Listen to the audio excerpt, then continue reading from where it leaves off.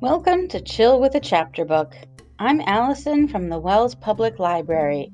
Today we will be reading chapters 9 and 10 from Alice's Adventures in Wonderland by Lewis Carroll.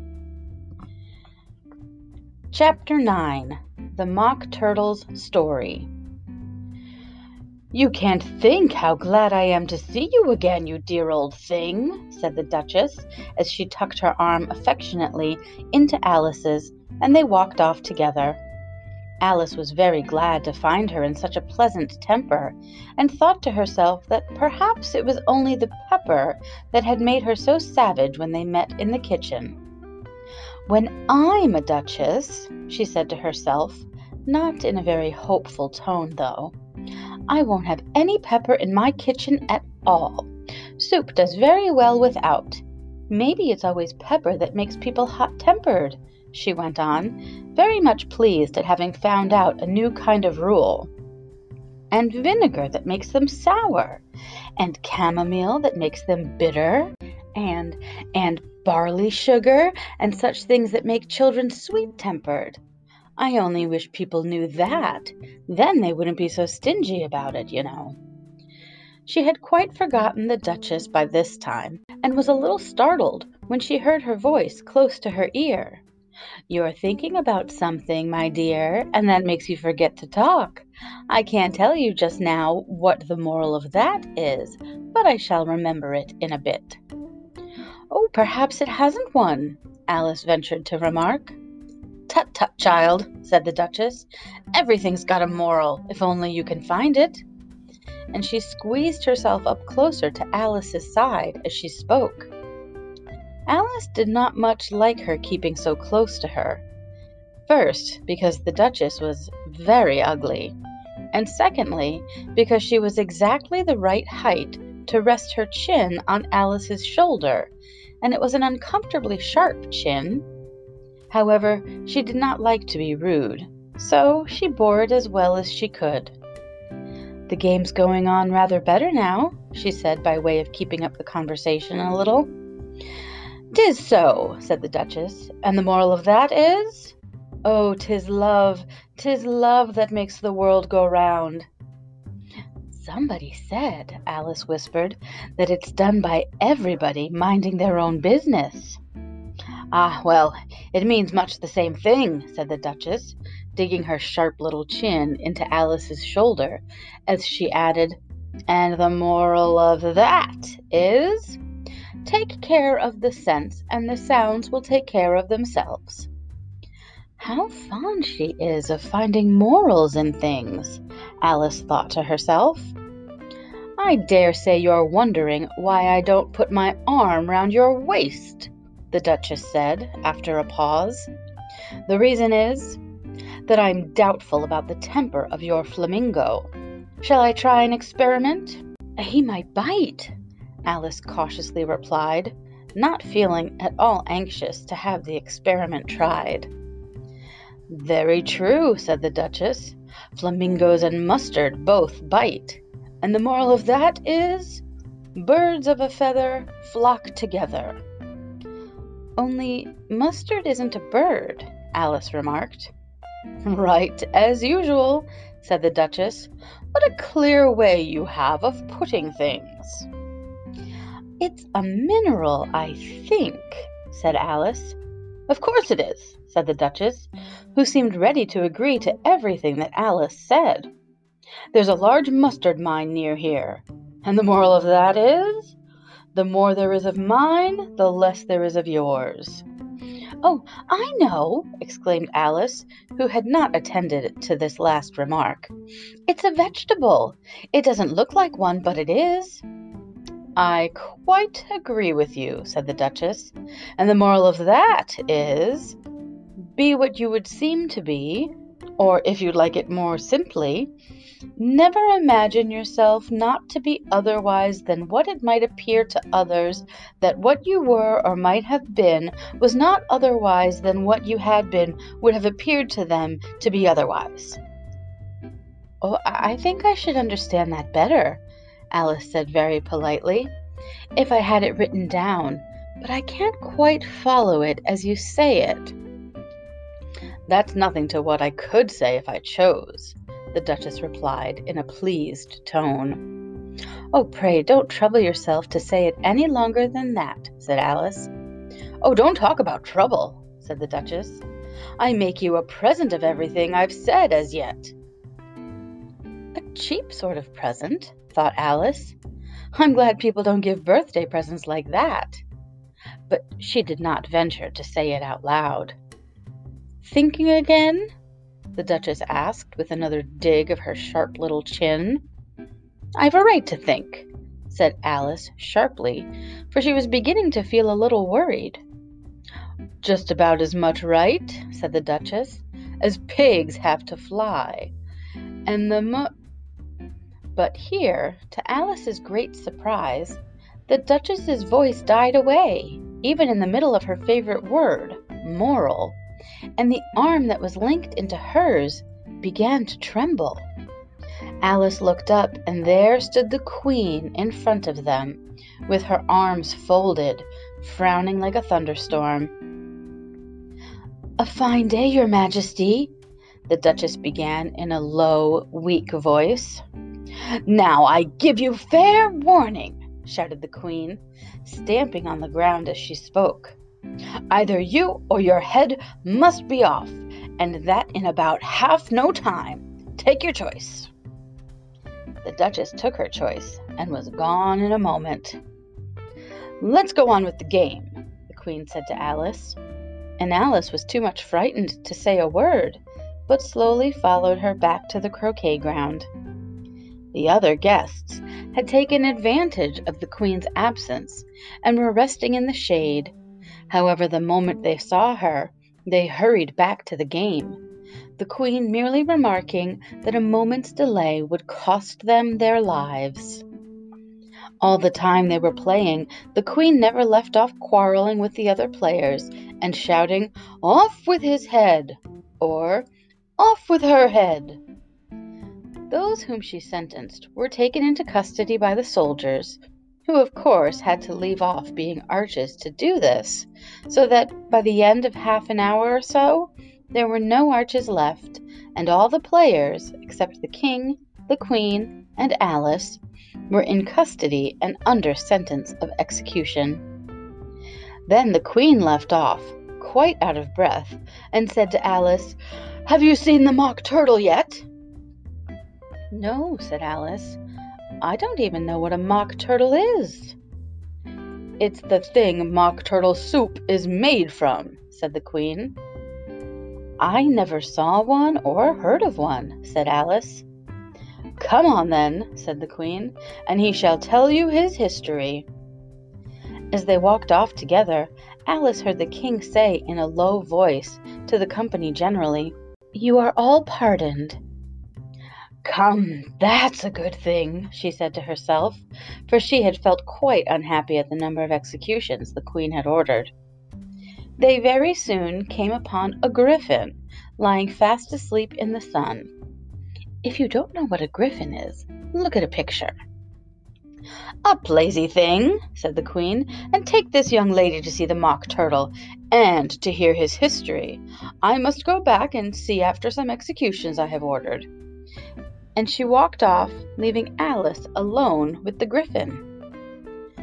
Alice did not quite like the look of the creature, but on the whole she thought it would be quite as safe to stay with it as to go after that savage Queen. So she waited. The griffin sat up and rubbed its eyes. Then it watched the Queen till she was out of sight. Then it chuckled. "What fun!" said the griffin, half to itself, half to Alice. "What is the fun?" said Alice. "Why, she," said the griffin. "It's all her fancy, that. They never executes nobody, you know. Come on." "Everybody says 'come on' here," thought Alice, as she went slowly after it. "I never was so ordered about before, in all my life. Never!" They had not gone far before they saw the Mock Turtle in the distance, sitting sad and lonely on a little ledge of rock, and, as they came nearer, Alice could hear him sighing as if his heart would break. She pitied him deeply. "What is this sorrow?" she asked the Gryphon. And the Gryphon answered, very nearly in the same words as before, "It's all his fancy, that. He hasn't got no sorrow, you know. Come on." So they went up to the Mock Turtle, who looked at them with large eyes full of tears, but said nothing. "This here young lady," said the Gryphon, "she wants for to know your history, she do." "I'll tell it her," said the Mock Turtle in a deep, hollow tone. "Sit down, both of you, and don't speak a word till I've finished." So they sat down, and nobody spoke for some minutes. Alice thought to herself, "I don't see how he can ever finish if he doesn't begin." But she waited patiently. "Once," said the Mock Turtle at last with a deep sigh, "I was a real turtle." These words were followed by a very long silence, broken only by an occasional exclamation of "Hurch!" from the Gryphon, and the constant heavy sobbing of the Mock Turtle. Alice was very nearly getting up and saying, "Thank you, sir, for your interesting story," but she could not help thinking there must be more to come, so she sat still and said nothing. "When we were little," the Mock Turtle went on at last, more calmly, though still sobbing a little now and then, "we went to school in the sea. The master was an old turtle. We used to call him Tortoise." "Why did you call him Tortoise if he wasn't one?" Alice asked. "We called him Tortoise because he taught us," said the Mock Turtle angrily. "Really, you are very dull." "You ought to be ashamed of yourself for asking such a simple question," added the Gryphon. And then they both sat silent and looked at poor Alice, who felt ready to sink into the earth. At last the Gryphon said to the Mock Turtle, "Drive on, old fellow, don't be all day about it." And he went on in these words. "Yes, we went to school in the sea, though you mayn't believe it." "I never said I didn't," interrupted Alice. "You did," said the Mock Turtle. "Hold your tongue," added the Gryphon, before Alice could speak again. The Mock Turtle went on. "We had the best of educations. In fact, we went to school every day." "I've been to a day school too," said Alice. "You needn't be so proud as all that." "With extras?" asked the Mock Turtle a little anxiously. "Yes," said Alice. "We learned French and music." "And washing?" said the Mock Turtle. "Certainly not," said Alice indignantly. "Ah, then yours wasn't a really good school," said the Mock Turtle in a tone of great relief. "Now, at ours they had, at the end of the bill, French, music, and washing extra." "You couldn't have wanted it much," said Alice, "living at the bottom of the sea." "I couldn't afford to learn it," said the Mock Turtle with a sigh. "I only took the regular course." "What was that?" inquired Alice. "Reeling and writhing, of course, to begin with," the Mock Turtle replied. "And then the different branches of arithmetic: ambition, distraction, uglification, and derision." "I had never heard of uglification," Alice ventured to say. "What is it?" The Gryphon lifted up both its paws in surprise. "Never heard of uglifying?" it exclaimed. "You know what to beautify is, I suppose?" "Yes," said Alice doubtfully. "It means to make anything prettier." "Well then," the Gryphon went on, "if you don't know what to uglify is, you are a simpleton." Alice did not feel encouraged to ask any more questions about it, so she turned to the Mock Turtle and said, "What else had you to learn?" "Well, there was mystery," the Mock Turtle replied, counting off the subjects on his flappers. "Mystery, ancient and modern, with seaography. Then Drawling, the Drawling monster, was an old conger eel that used to come once a week. He taught us drawling, stretching, and fainting in coils. What was that like? Said Alice. Well, I can't show it you myself, the Mock Turtle said. I'm too stiff, and the Gryphon never learnt it. Hadn't time, said the Gryphon. I went to the classical master, though. He was an old crab, he was. I never went to him, the Mock Turtle said with a sigh. He taught laughing and grief, they used to say. So he did, said the Gryphon, sighing in his turn, and both creatures hid their faces in their paws. And how many hours a day did you do lessons? Said Alice, in a hurry to change the subject. 10 hours the first day, said the Mock Turtle, 9 the next, and so on. What a curious plan, exclaimed Alice. That's the reason they're called lessons, the Gryphon remarked, because they lessen from day to day. This was quite a new idea to Alice, and she thought it over a little before she made her next remark. Then the 11th day must have been a holiday? Of course it was, said the Mock Turtle. And how did you manage on the 12th?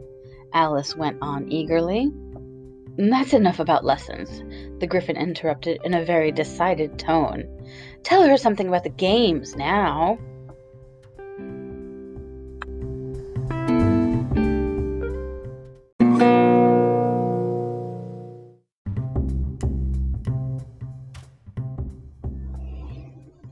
Chapter 10.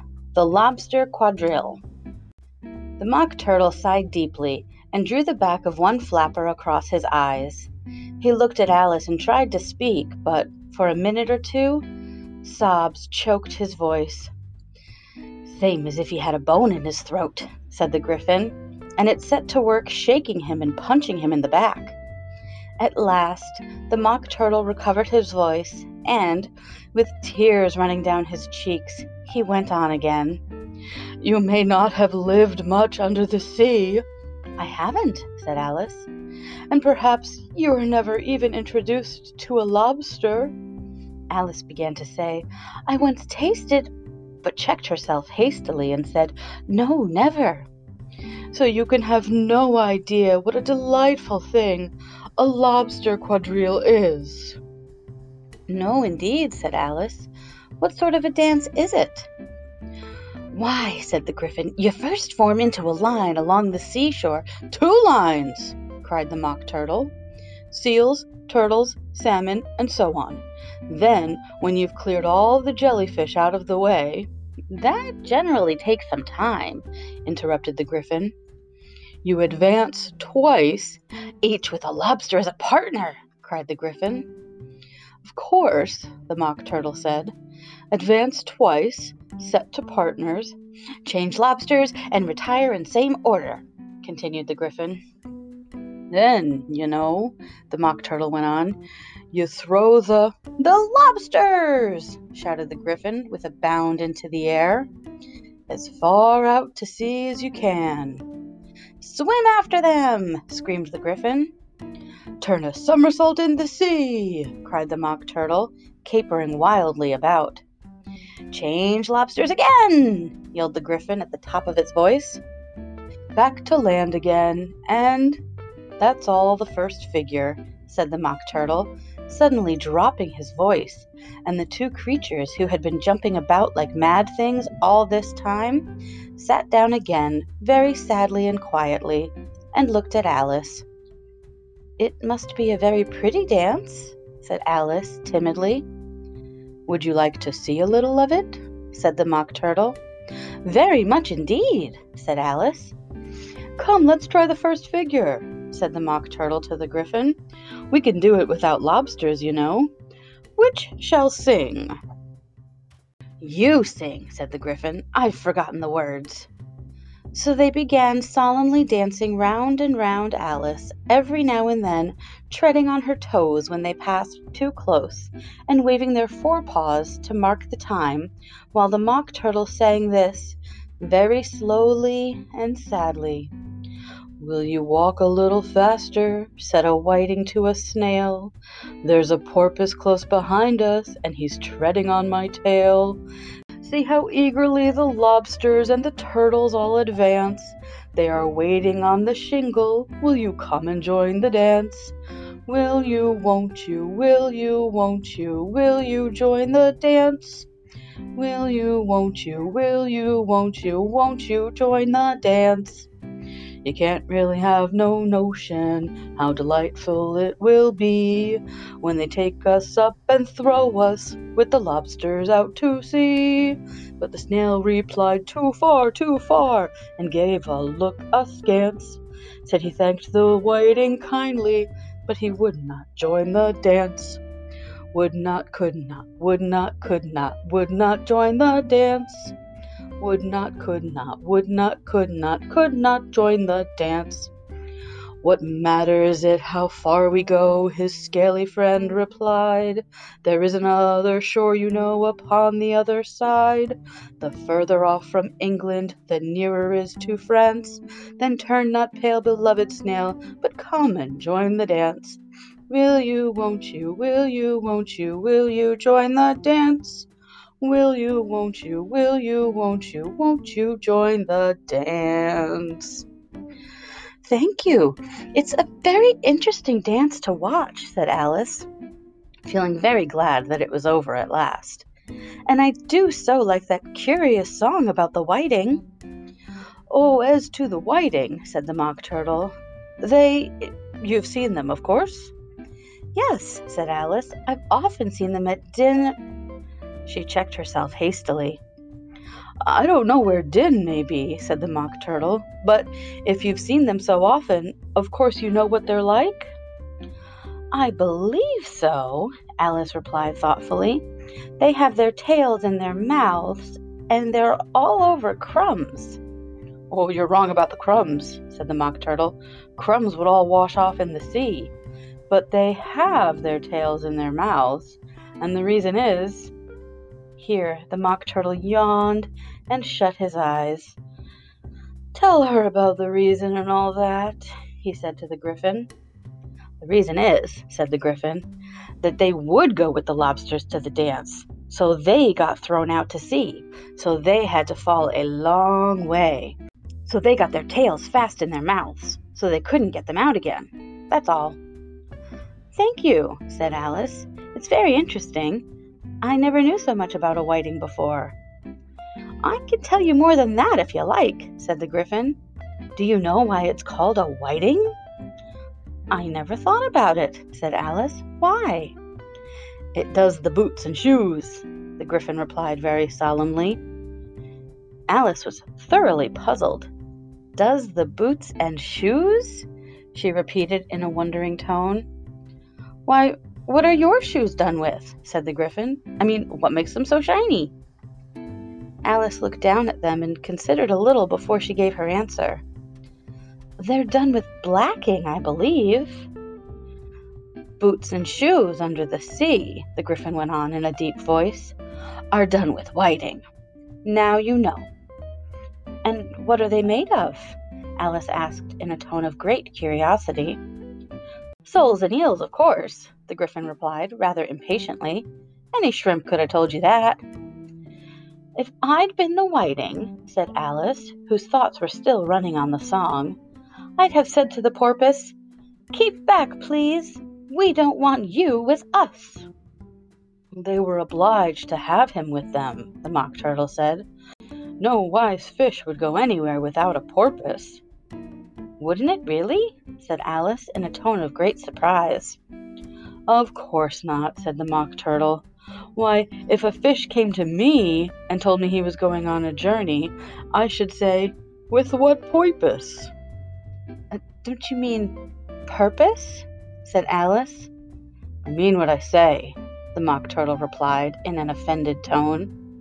And the Gryphon added, "Come, let's hear some of your adventures." "I could tell you my adventures, beginning from this morning," said Alice, a little timidly. "But it's no use going back to yesterday, because I was a different person then." "Explain all that," said the Mock Turtle. No, no, the adventures first, said the Gryphon in an impatient tone. Explanations take such a dreadful time. So Alice began telling them her adventures from the time when she first saw the White Rabbit. She was a little nervous about it, just at first. The two creatures got so close to her, one on each side, and opened their eyes and mouths so very wide, but she gained courage as she went on. Her listeners were perfectly quiet till she got to the part about her repeating, "You are old, Father William," to the caterpillar, and the words all coming different, and then the Mock Turtle drew a long breath and said, "That's very curious." "Well, it's all about as curious as it can be," said the Gryphon. "It all came different," the Mock Turtle repeated thoughtfully. "I should like to hear her try and repeat something now. Tell her to begin." He looked at the Gryphon as if he thought it had some kind of authority over Alice. "Stand up and repeat, 'Tis the voice of the sluggard,'" said the Gryphon. "How the creatures order one about and make one repeat lessons," thought Alice. "I might just as well be at school at once."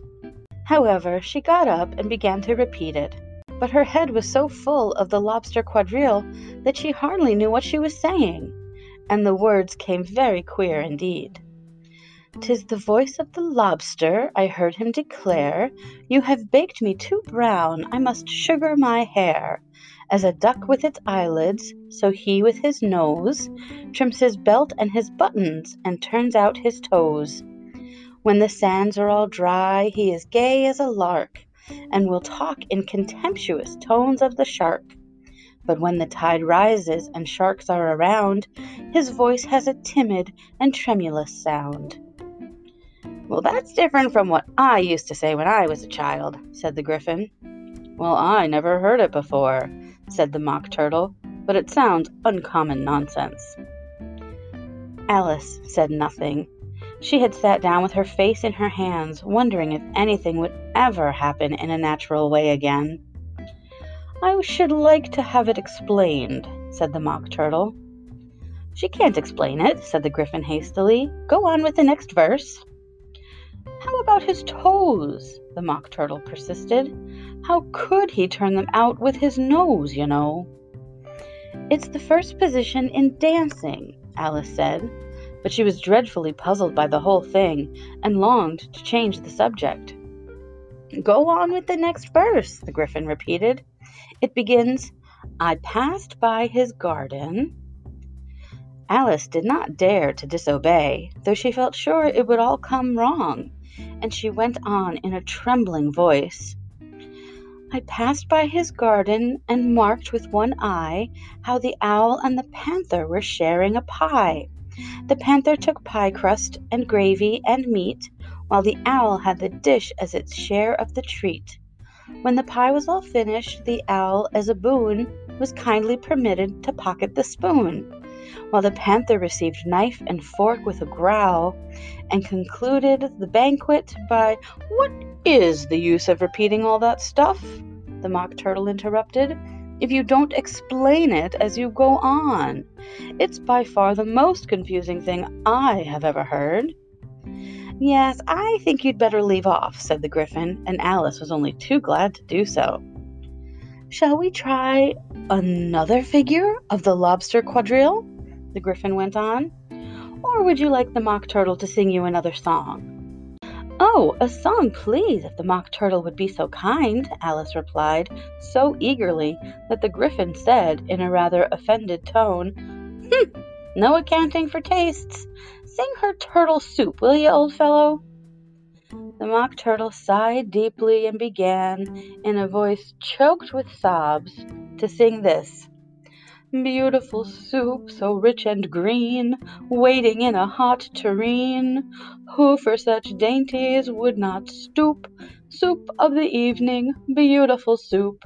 Soup of the evening, beautiful soup. Beautiful soup, beautiful soup. Soup of the evening, beautiful, beautiful soup. Beautiful soup, who cares for fish, game, or any other dish? who would not give all else for 2 pennyworth only of beautiful soup. Pennyworth only of beautiful soup, beautiful soup, beautiful soup, soup of the evening, beautiful, beautiful soup. Chorus again, cried the Gryphon, and the Mock Turtle had just begun to repeat it when a cry of "The trial's beginning!" was heard in the distance. "Come on," cried the Gryphon, and taking Alice by the hand, it hurried off without waiting for the end of the song. "What trial is it?" Alice panted as she ran, but the Gryphon only answered, "Come on," and ran the faster, while more and more faintly came, carried on the breeze that followed them, the melancholy words, "Soup, soup of the evening, beautiful, beautiful soup."